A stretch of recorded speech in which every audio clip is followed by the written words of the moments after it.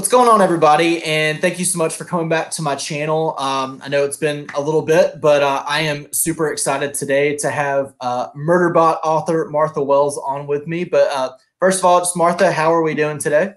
Oh, pretty good, actually. It's been a pretty productive day so far. So that Awesome. always makes me happy. Yeah. Now, productive as far as writing, or productive just like I feel like I've got some stuff done today around the house?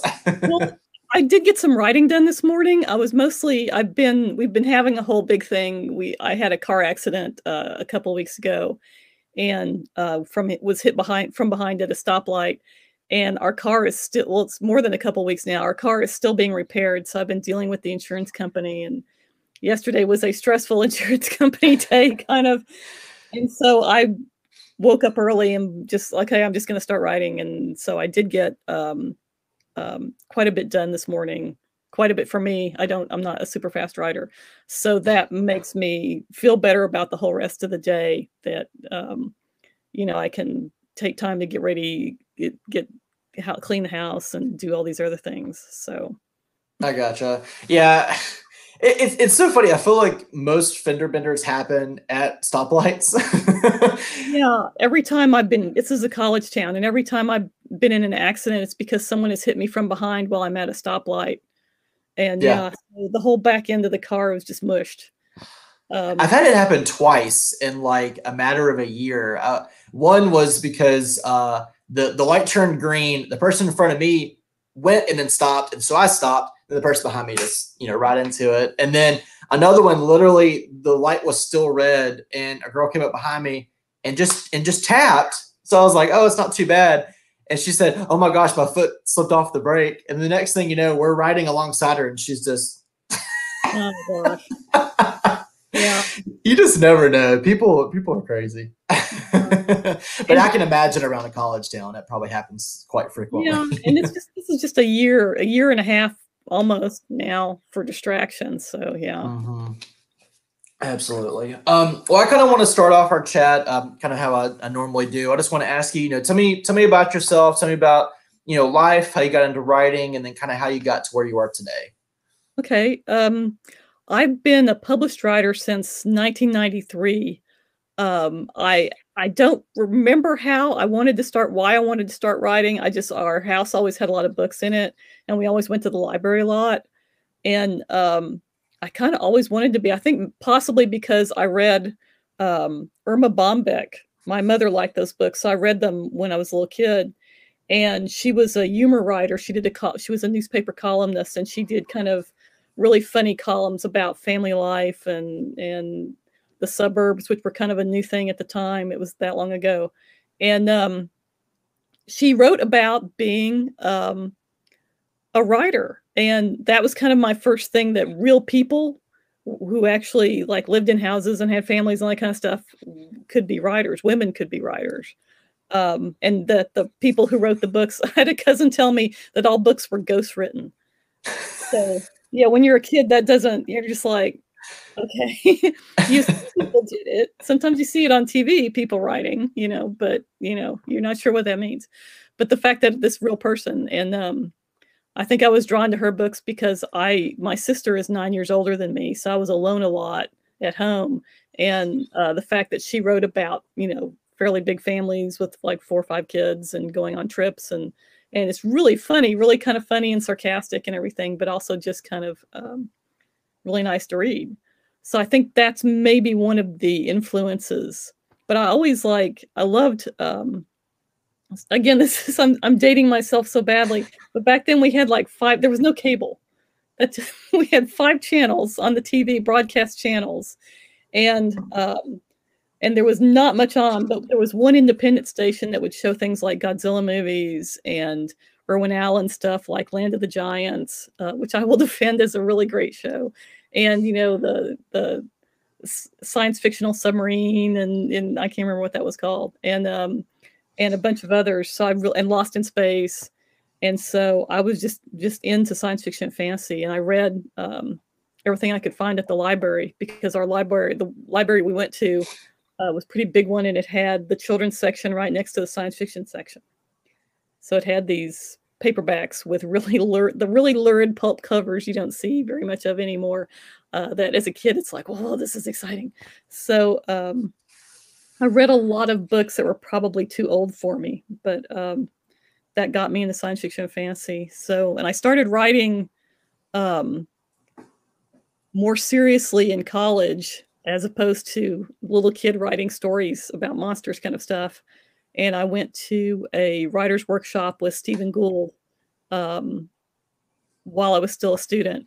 And then afterwards, I started getting into writers' workshops that writers were doing around where I lived in Texas, in Austin and Houston, and just kept working on it until I sold my first novel, The Element of Fire, like about 2 years before it came out in 1993. And I just kind of been plugging away since then. I've had day jobs most of that time up until 2006 or so, I think. Yeah, where I finally, I had kind of I did a lot of software work, first for the university and then later for a private company, doing databases and web stuff, early web stuff, and then working with user interfaces, creating user interfaces and programming and things like that. And so that's kind of where a lot of the influence for Murderbot came from. A lot of people think I studied AI or something, and I did not. I studied like software and trying to get humans to use the software correctly and maybe download it, and not try to teaching people how to do things like read a PDF. It's like, first download Acrobat. Oh gosh. I mean, like, I'm talking from the beginning. It's like, I'm trying to use your software to read a PDF.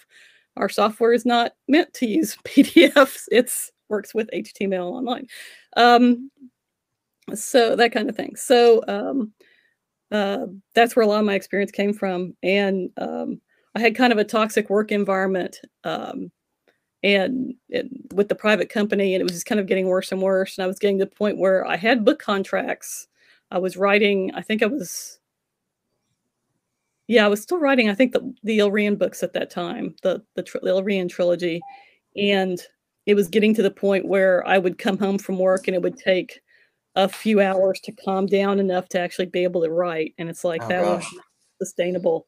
And then a friend of mine passed away, and I kind of had a life is too short moment, and I quit and then went and started writing full time. And of course, I immediately had a career crash right after that, and wasn't able to sell any books for a couple of years, which was weird because there was one, like 2006 or 2007, I think I had more things come out. I had like a media tie-in for Stargate Atlantis. I had the last book of the Ilrian trilogy come out. I had some short fiction and everything. And then, but my career was actually going downhill. That's the weird thing about author career crashes. A friend of mine described it as you keep showing up to work, but they don't want you there anymore, and they've actually fired you, but you don't know. So you just keep showing up, and then finally you realize they're not paying you anymore, and you get the message. But I got a new agent, and she sold The Cloud Roads, which was the first book in the Books of the Rexura series, and that kind of started a slow climb back into being a writer who's actually able to support myself a little bit, and then wrote Murderbot, and that kind of took off real big, which is not what I was expecting at this point in my career. Yeah, but I say it took off just a wee bit, right? Really, really shocking. I've never had, probably my most popular book before this was in 1998, which was The Death of the Necromancer, which did really well and was up for a Nebula Award for Best Novel. But everything, the Raxura books did well, but they did well over a long time. It was a very slow build. And I was very content with that, especially by the time the fourth or fifth one had come out. And I'd done a Star Wars novel also. So it was kind of a slow build. And I thought, well, this is good. This is, I can, make enough money to help, to be not a drag on my family and things like that. But having a book take off, and I never expected to be on the Hugo ballot. I never expected to be on the Nebula ballot again. I never expected, certainly never considered the fact that I might have a book that would be a New York Times bestseller. So it's all just been really weird and strange for me. So I'm curious about a few things. So, you had that kind of a dip when you decided to go full time. Did you ever think like, okay, maybe this isn't for me, I'm going to move on to something else? Or were you just like, I'm determined to get back to where I was? Actually, after I finished writing The Cloud Roads, and also during that time, and The Serpent Sea, which was the second book in the series, and I wrote Emily in the Hollow World, which was a kind of young YA novel I did. And my agent was taking around The Cloud Roads and Emily at this time. And after about 2 years of The Cloud Roads, meeting every publisher, there was out there and being rejected, I was like, it's time to give it up. And I was kind of looking into what I was going to do next and trying to figure that out. And also, I couldn't afford to go to conventions out of state, but I was, I would go to the one, Armadillo Con in Austin, and DFW Con and things like that, to hang out with my friends. And also I was still on programming. I'm like, I can't do that anymore. So I was kind of canceling convention appearances right when The Cloud Road sold. So to Nightshade Books. So it was kind of like, oh, and, trying to get everything restarted. And also was basically like starting over, because 2 years in publishing is enough time for most people to forget you. Unless you've had a big hit, most people are just going to, it was like starting over again as a new author. I was even referred to as a promising newcomer on some things. And it was like, oh man, and this was after 9 books and a Nebula nomination. So yeah, that's crazy. Did you ever think about like coming up with like a different name, like when you made your comeback? Like come back as somebody else as a debut author? A lot of people have to do that, and that has to do mostly with the way bookstores do their ordering. Chain bookstores do their ordering, because they'll order less of your current book. They'll order less of it than the previous book sold. So you can get into this downward spiral where, they're either not ordering it at all, or they're ordering so few copies, the book has no chance to be found by anybody. And I was prepared. Usually what happens is when a publisher wants to do the book, they'll look at that and then suggest to you that you change your name or do a different name or something like that. That's mostly how that happens. I'm sure there's different ways people choose to do it themselves too. So I was kind of prepared for that, but I kind of didn't want to, because I did have, a tiny little fan base, and I wanted to keep them and let them know I was doing new books. I gotcha. Yeah, I'm always curious about that, because you don't see it very often. I mean, you sometimes see authors writing under pen names, but you don't see it a ton. But I had to assume, like, if there's maybe like a lull for a few years, and you kind of do hit that rough patch where you're just constantly querying and nothing's happening. You're like, okay, let's do a name change. Let's change it up. Change something up and change the course of or the path that you're going to go on. So I was just curious if you had that thought.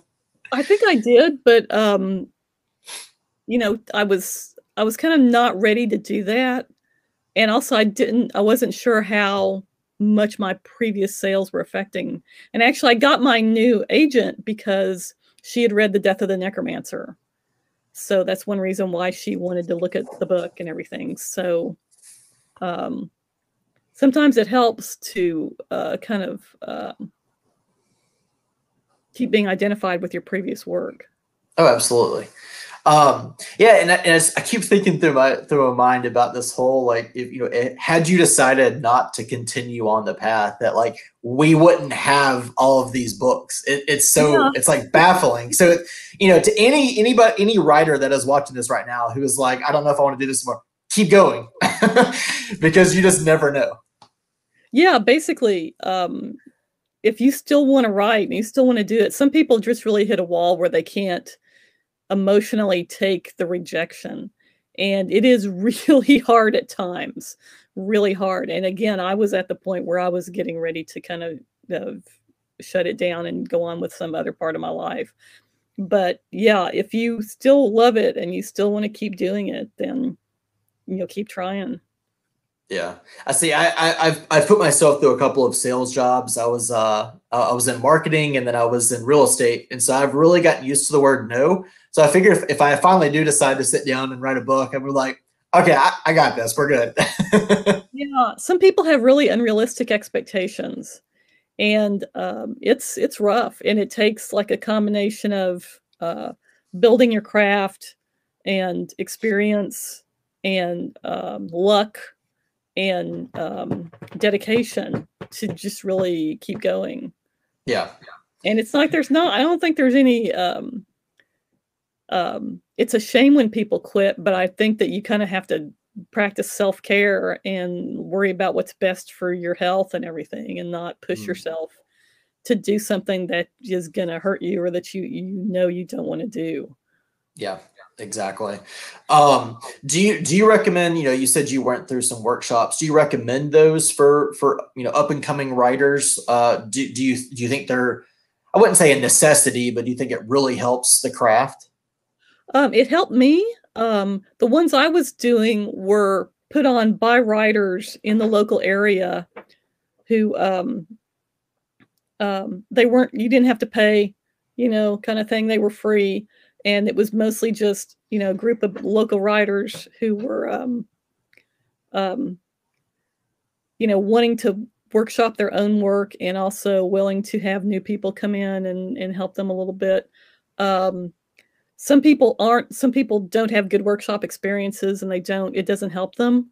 For me, it does things like you get used to, it kind of teaches you how to revise and how to take critique, because especially when you're writing a novel and you let people read parts of it, they'll see problems in one area and say, well, this chapter didn't work. And actually the problem with that chapter is that the 3 chapters earlier where that scene was set up, that was inadequate. And that's the problem. The problem is not where they're pointing at it. The problem is somewhere else. So kind of like making yourself aware of things like that and kind of learning and, being able to ask other writers questions and stuff. But it's sort of like everyone's an individual and everyone learns differently. So you kind of have to figure out the best way for you to learn your craft. There's a workshop that when there's not a global spanning pandemic, ArmadilloCon has a pay workshop, which is an all-day thing on Friday of the convention. And it comes with convention membership, and you have usually like 10 or 12 writers who are the teachers there's some seminars during the day, and then everyone submits a story, and you're broken up into groups of like 4 or 5 students with usually 2 writers as the teachers, and you'll workshop your story. That's a really good one, and that's one that you can kind of get into. It's I think it's like $50 or 60. It's not very expensive. A lot of people, when they talk about science fiction fantasy workshops, they're thinking of Clarion, which is a multi-day thing where you have to fly there and stay and it's very intensive. And I've seen people talk about, well, if you don't do Clarion, then you can't be published or whatever. And it's like, that is such utter BS. There's nothing you have to do. And, I've been doing this a long time. It's like when I started, people were saying BS things like, well, you have to learn Latin before you can become a writer. And it's like, okay, that's so ridiculous. I don't even know where you would get that. But people are going to say, you have to do this and you have to do that. And really about the only thing you have to do is write and finish things. Yeah. And there's, if you do have money to spend on it, there's things like kind of writing conventions that are for all genres that they're more expensive, and you can do things like get these seminars and also pitch to agents or editors. And that's a whole other thing, I think. Science fiction and fantasy conventions, it's like for the price of the membership, you can go to all the panels and you can ask questions and hear people talk about writing and publishing and everything. And I did the science fiction convention route. I never went as a as an aspiring writer to one of the actual, pay writing conventions. But there's all kinds of things you can do, and there's a lot of online workshops and just articles and things people write about writing online that you can do. So it's like everybody's path is different. So again, it's like finishing stuff. Writing and finishing is the big important thing. Mm. Yeah, see, I've always wanted to do like a writer's retreat, like go to like a lake house and just have no distractions, phones off, just have, whatever you're going to be working on, no internet, anything, and just write. And I think I'm going to tell my wife, I was like, for my birthday in June, I want like 3 days where I just go to the lake with my computer, no internet, and I just type for 3 days and just see what happens. Because I have so many distractions, like working from home, having a 10-month-old, also writing a blog and everything. I just feel like if I just have nothing else, maybe some books to read. We'll do that, because I feel like the only one way to become a better author is to read a lot. So and you kind of can figure out your craft from that too.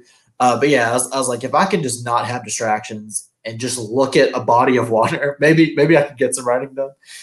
Yeah, I went to a writer's retreat once, and it was awesome. It was really fun. It was kind of like working in a really cool office. It's like you'd be in your room, and I was actually working on the copy edit for Network Effect. So I'd be doing that, and then go downstairs and have lunch and talk to people that were also having lunch. And then, in the evening, people would do stuff. And yeah, it was so much fun. But it was not like a work. Nobody was like, you could, they said something at the beginning, I think, that you could read your work or have talk to it about other people. There was no restriction on what you could do or anything, but I don't think anybody did. Everyone was just like doing their own thing, happy. I gotcha.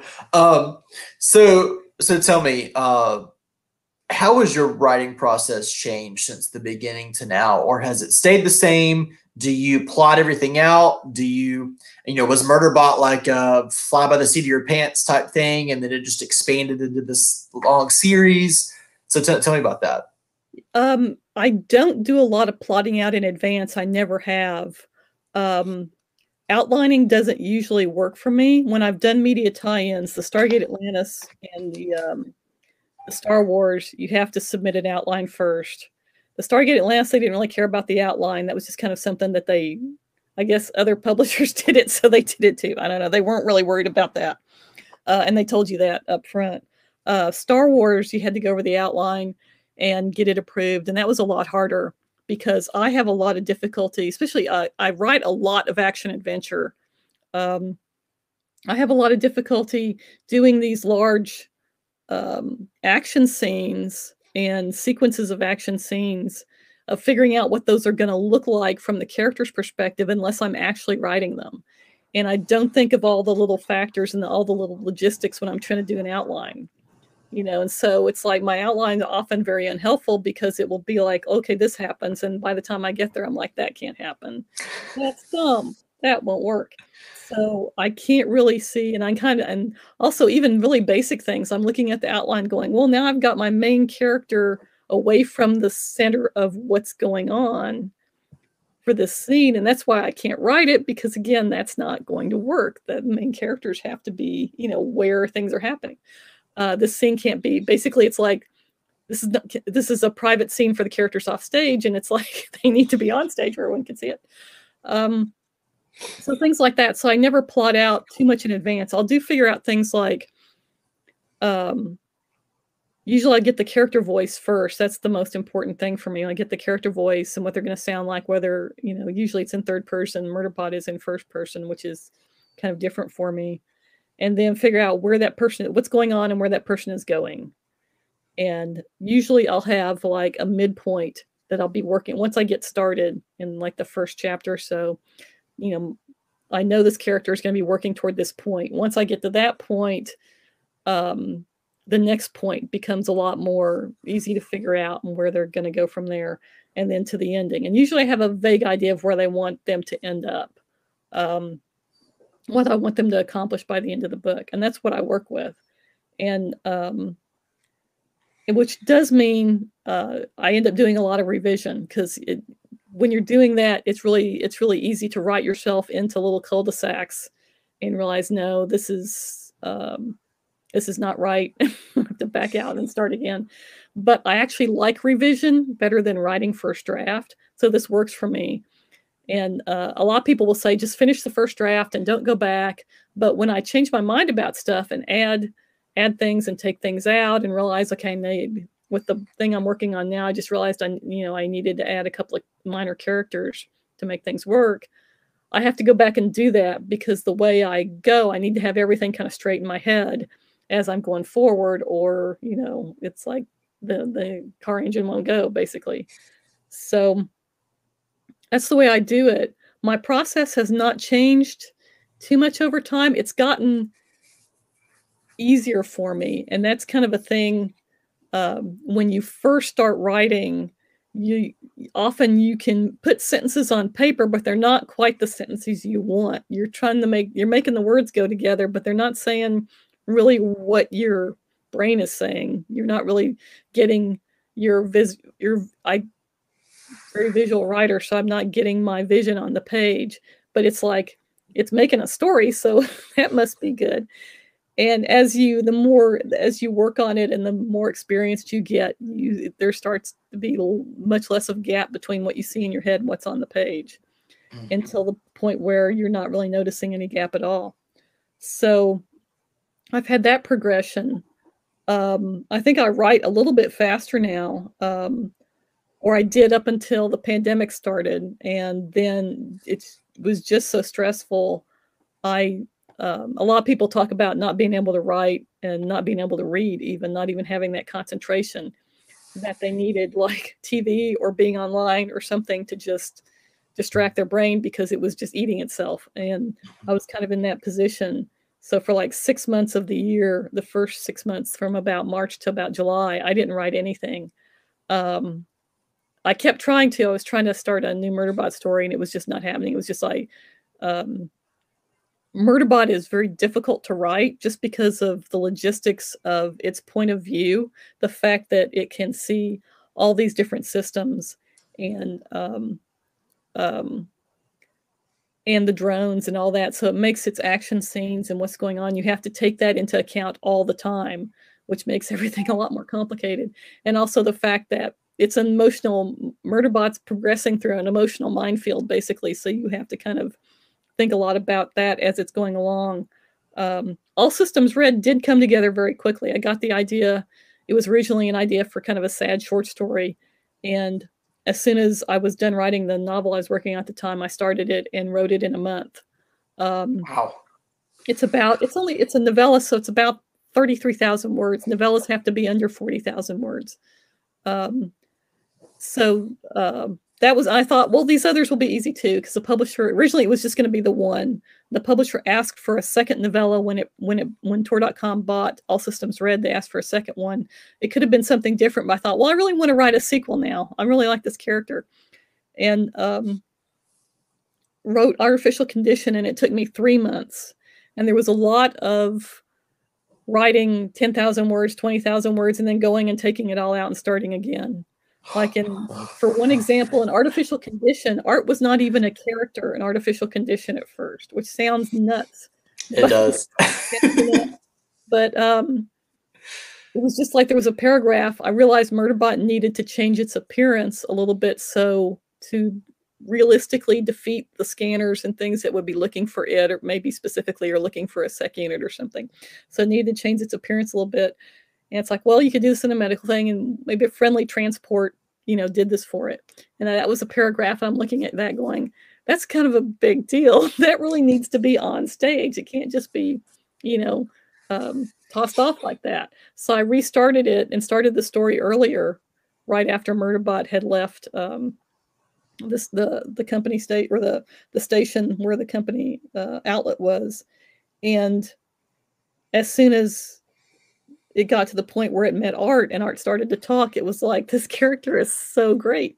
And the relationship between them, sometimes you don't really know how two characters you have in mind are gonna work together until you start writing conversations between them. And sometimes it just takes off, and it's just, there you've got a whole new main character.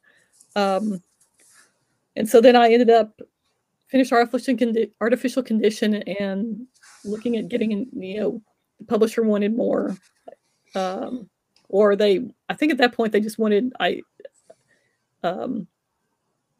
were very open to more novellas from me. I don't think anybody knew at that point Murderbot was going to super take off. So I wanted to write 2 more and kind of have that sequence. I had a scene in mind where Murderbot would come back and help Dr. Mensa for some reason. And so that started Rogue Protocol and Exit Strategy. And then Network Effect was basically me really wanting to get art back in the story, and then I finally thought of a way to do that. And that's where Network Effect came from. Okay. So we're gonna deep dive now into the Murderbot Diaries. So I know you're probably tired of hearing the "What's the inspiration behind Murderbot?" question. I know we talked a little bit off camera about that, but why do you think people relate to Murderbot so well? I mean, do you think it is some up to do with like this global pandemic where everybody's at home and it's kind of just like trying to zone everything out, or do you think there's really something where people just kind of like to have their own, just be alone and just watch TV? I think a lot of people feel that way. It actually took off before the pandemic. I think it took off. All Systems Red came out in, I think, May of 2017, and it took off pretty much immediately. Yeah. And part of that is just right publisher, right time, right title, that kind of thing. The luck part, basically.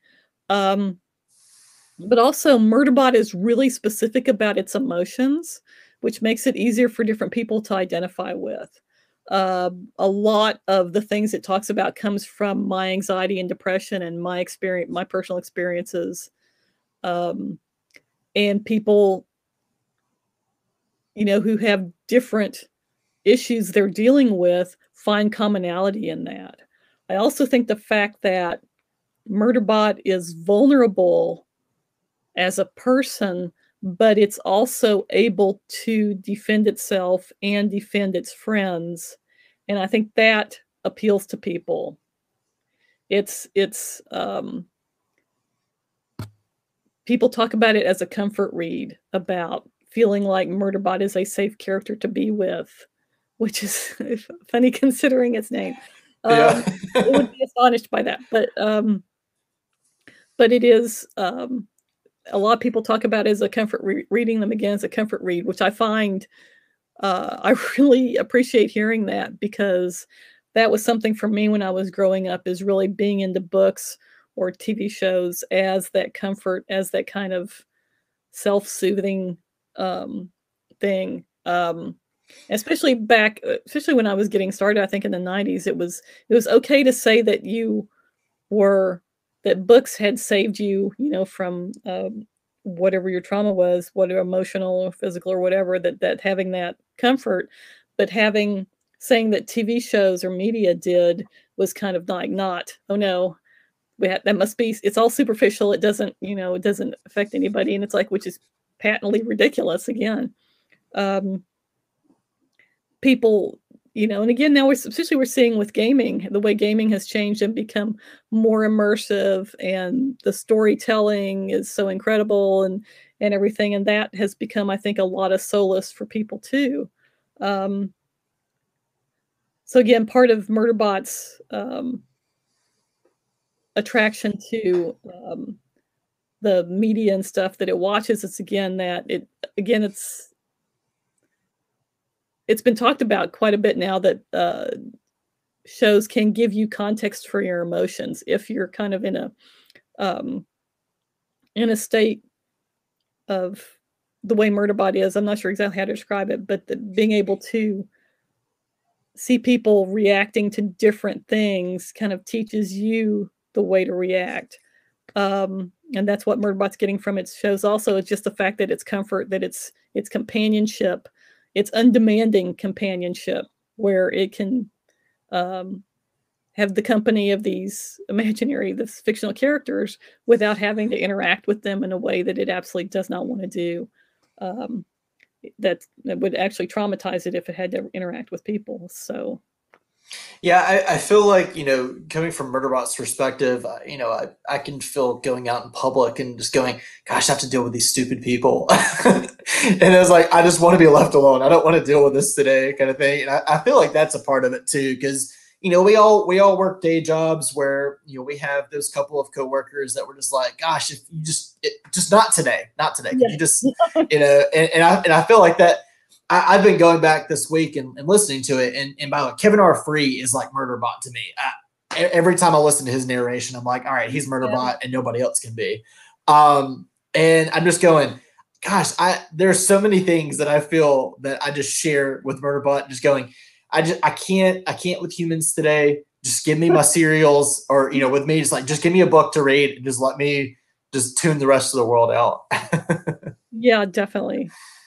When I was before I went to college and during early college, I was almost like I was wondering if I was agoraphobic because I just had so many anxiety problems about meeting new people, and college kind of shocked me out of it. I got used to it after pretty quickly, but I took a lot of those memories and emotions and stuff and put them into Murderbot too. So yeah, I had to work at a theater for a while doing theater concessions and usher and stuff. And it's like, yeah, you uh, anything in customer service, you get uh, issues with people really quickly. Oh yeah, yeah. I worked in IT as well, and just the people just that call in with their issues. Just like, have you tried the simpleton? It's that whole like, is the TV plugged in? That Yes. whole kind of deal. And you just go, how many times do I tell this one person? At least five. You would think they'd get it at that point, but yeah, it's nuts. So we're getting this question a couple of times, and I'm going to go ahead and ask it, and we'll kind of go back into more of it afterwards. But are there any plans for any like media tie-ins with Murderbot? Do you have any like ideas for a TV show or like graphic novel tie-in or anything like that? Because I have to imagine people would just eat it up. So there's been no interest in graphic novel. It wouldn't be something I would do. Some other publisher would have to approach me. We have sold dramatic rights for Murderbot, but right now it's still in the early planning stage. So there's no idea yet if a streaming service or whatever will actually want to show it or buy it or have it made or anything like that. So, but that's not something authors usually do, except under like some conditions. Like James S.A. Corey writes for the Expanse TV show and that kind of thing. But usually the author, it's like you sell dramatic rights and then the production company takes over. That's why so often the show is different from, the book or the story, because it's different people interpreting it. It's kind of like fan fiction, except you get to see it on the screen. It's a different version of, the book. So, yeah, we won't get into the last season of Game of Thrones here. No.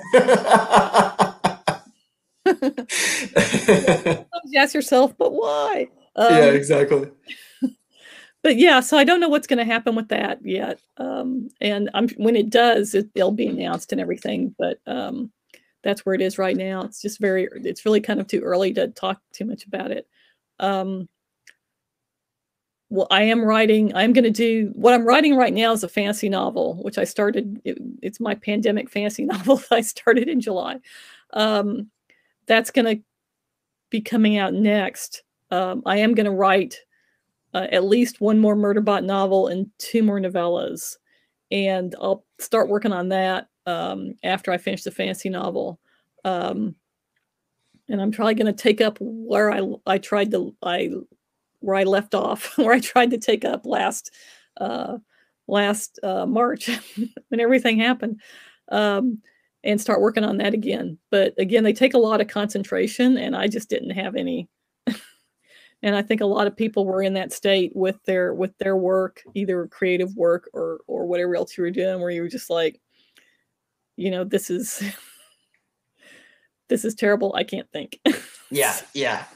We all felt it last year. I mean, I did a little virtual convention called Mayday Con just to like kind of get out of the norm last year. And then I did another virtual convention in January called TBR Con. And it's just like to try to break it up because, you know, I can read one day and then the next day, like I just have everything running through my head and just nothing works. And, you know, we go through, you know, us as readers, we go through dry spells. We go through where like just no book can satisfy what we want. And honestly, I've gotten to the point where TV shows just don't really do it for me anymore because I don't feel like there's a whole lot of like originality out there anymore.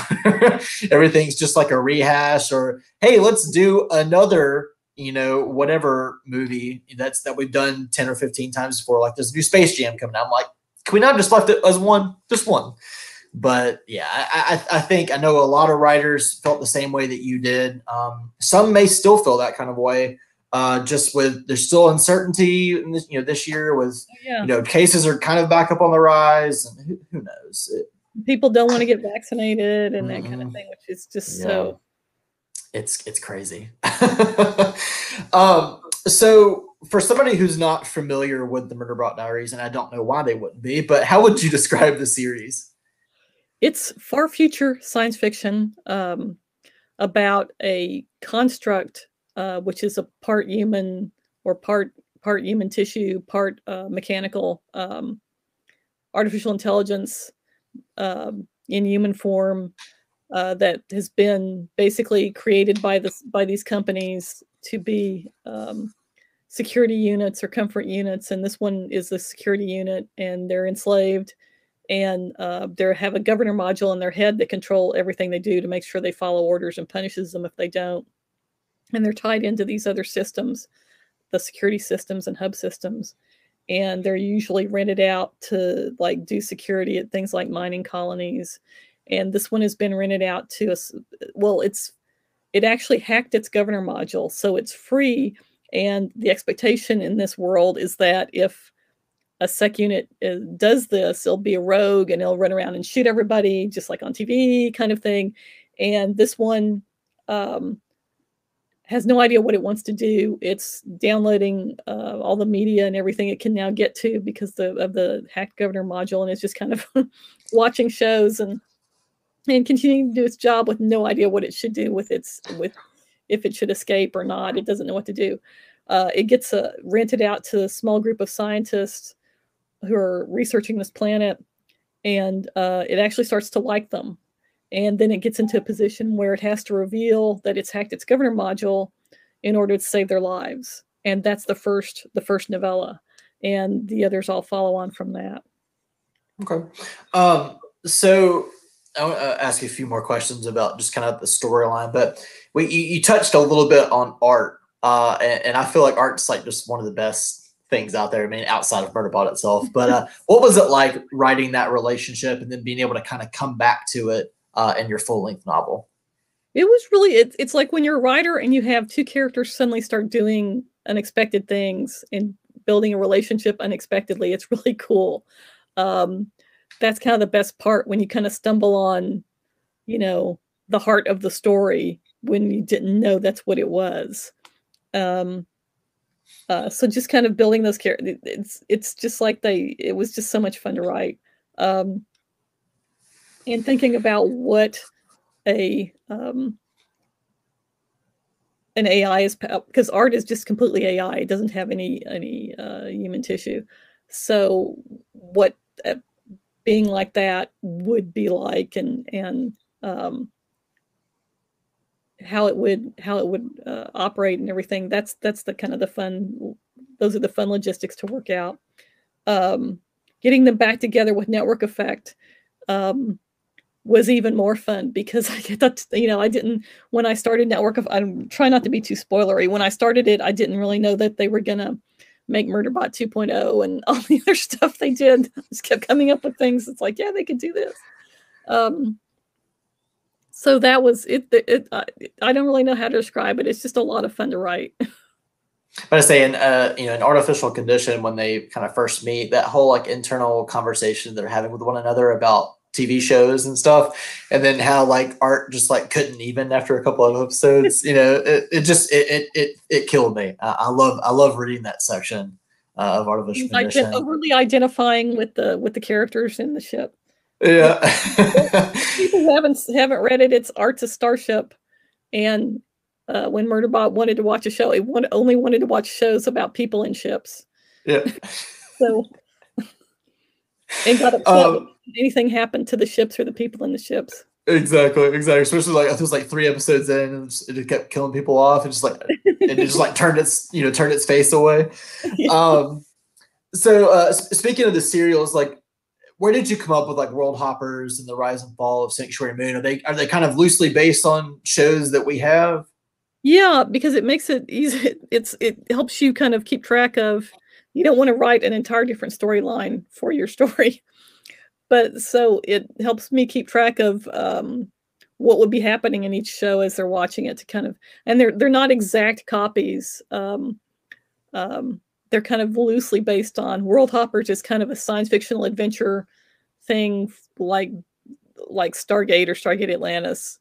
Though it's the people are doing something completely different that matches more the universe that Art and Murderbot are in.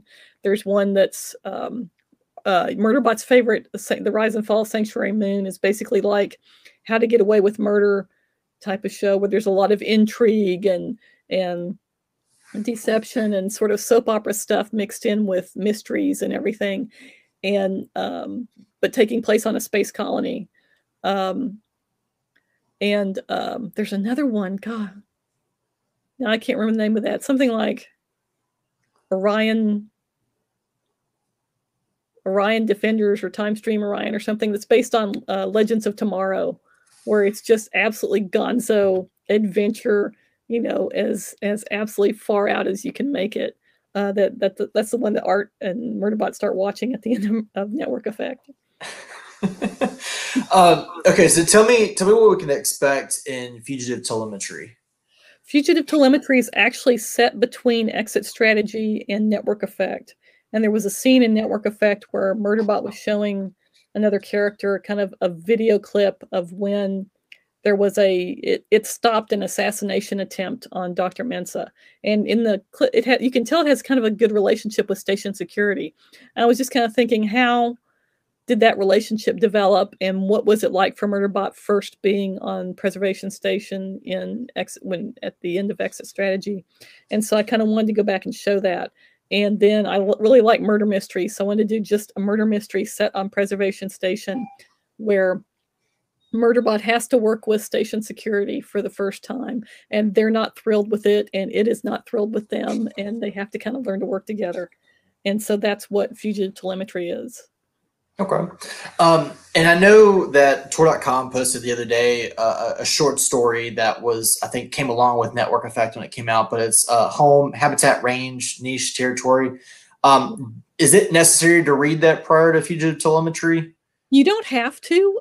It's Dr. Mensah's from Dr. Mensah's viewpoint, and it's basically her kind of dealing with the fact of her PTSD over being kidnapped and what happened.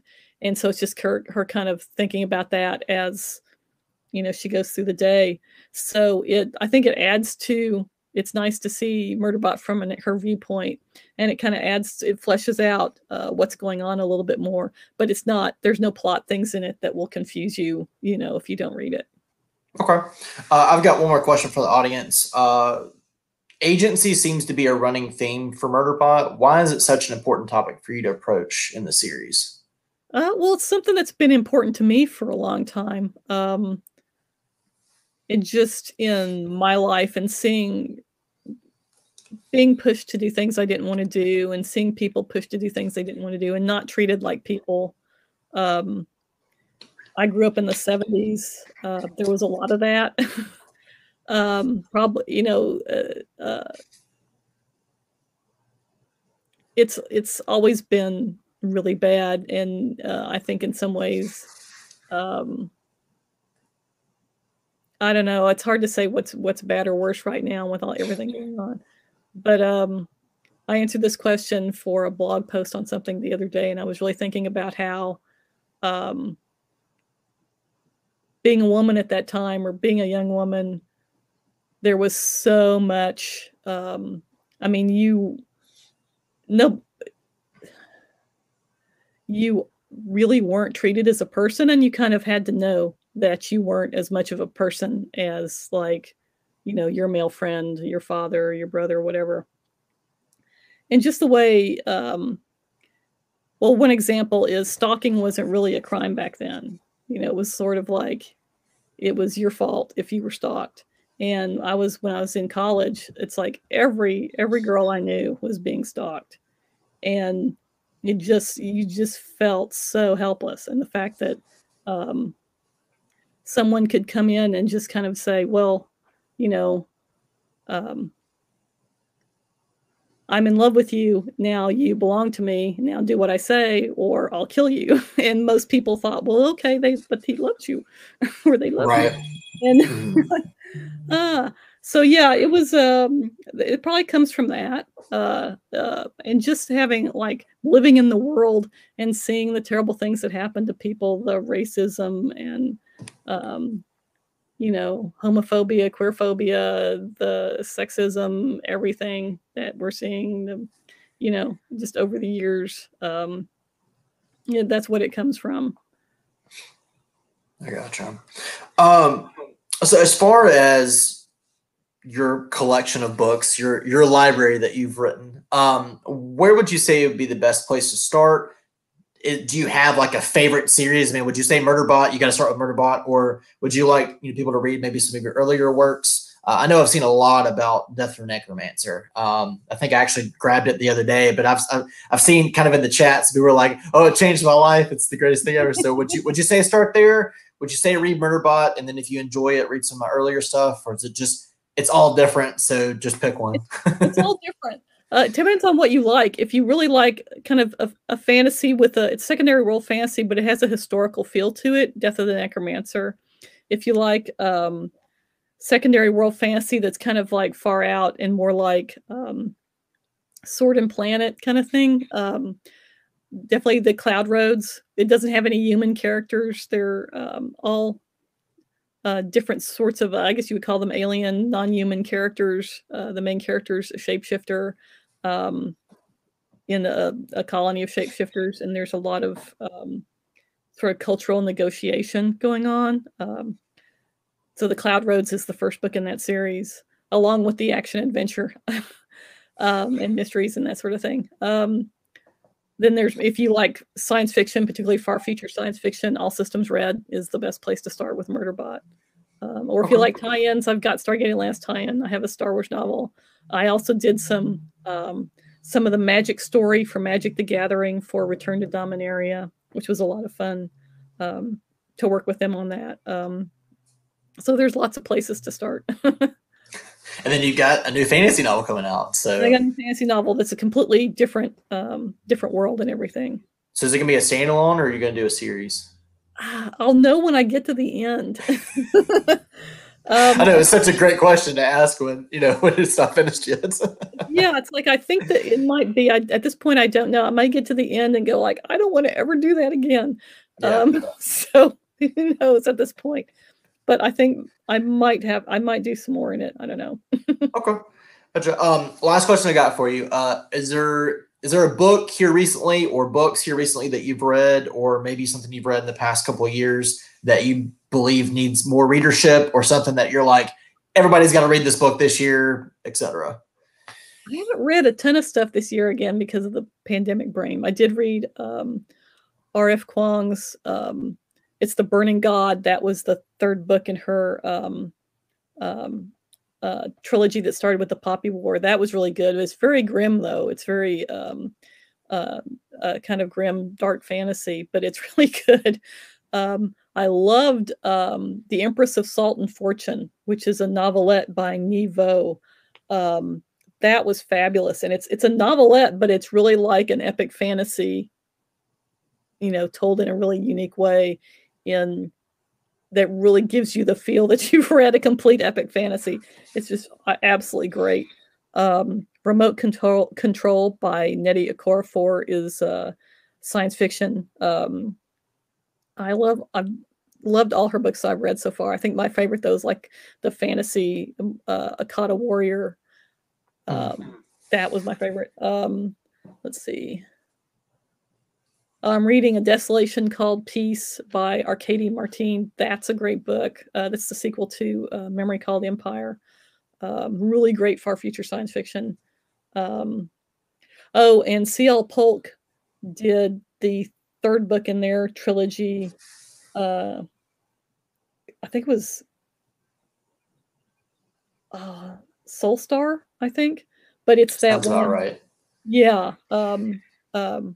That was each book I liked. I thought I liked the first one best, and then the second one came out and I liked it best. Now this one came out. No, this one is my favorite. So, and gosh, I that's about all I've read so far. I usually read, I try to read on Goodreads. I try to get hit between 50 and 60 books per year. And I'm not even gonna, I don't know, 20 or something. It's just like so, and it's like, it's not that the books aren't great. I mean, there's so many good books coming out lately. People have called it the new golden age of science fiction, because it's like people are kind of busting conventions and busting genre and doing all this really cool stuff. And it's just, there's so much good to read.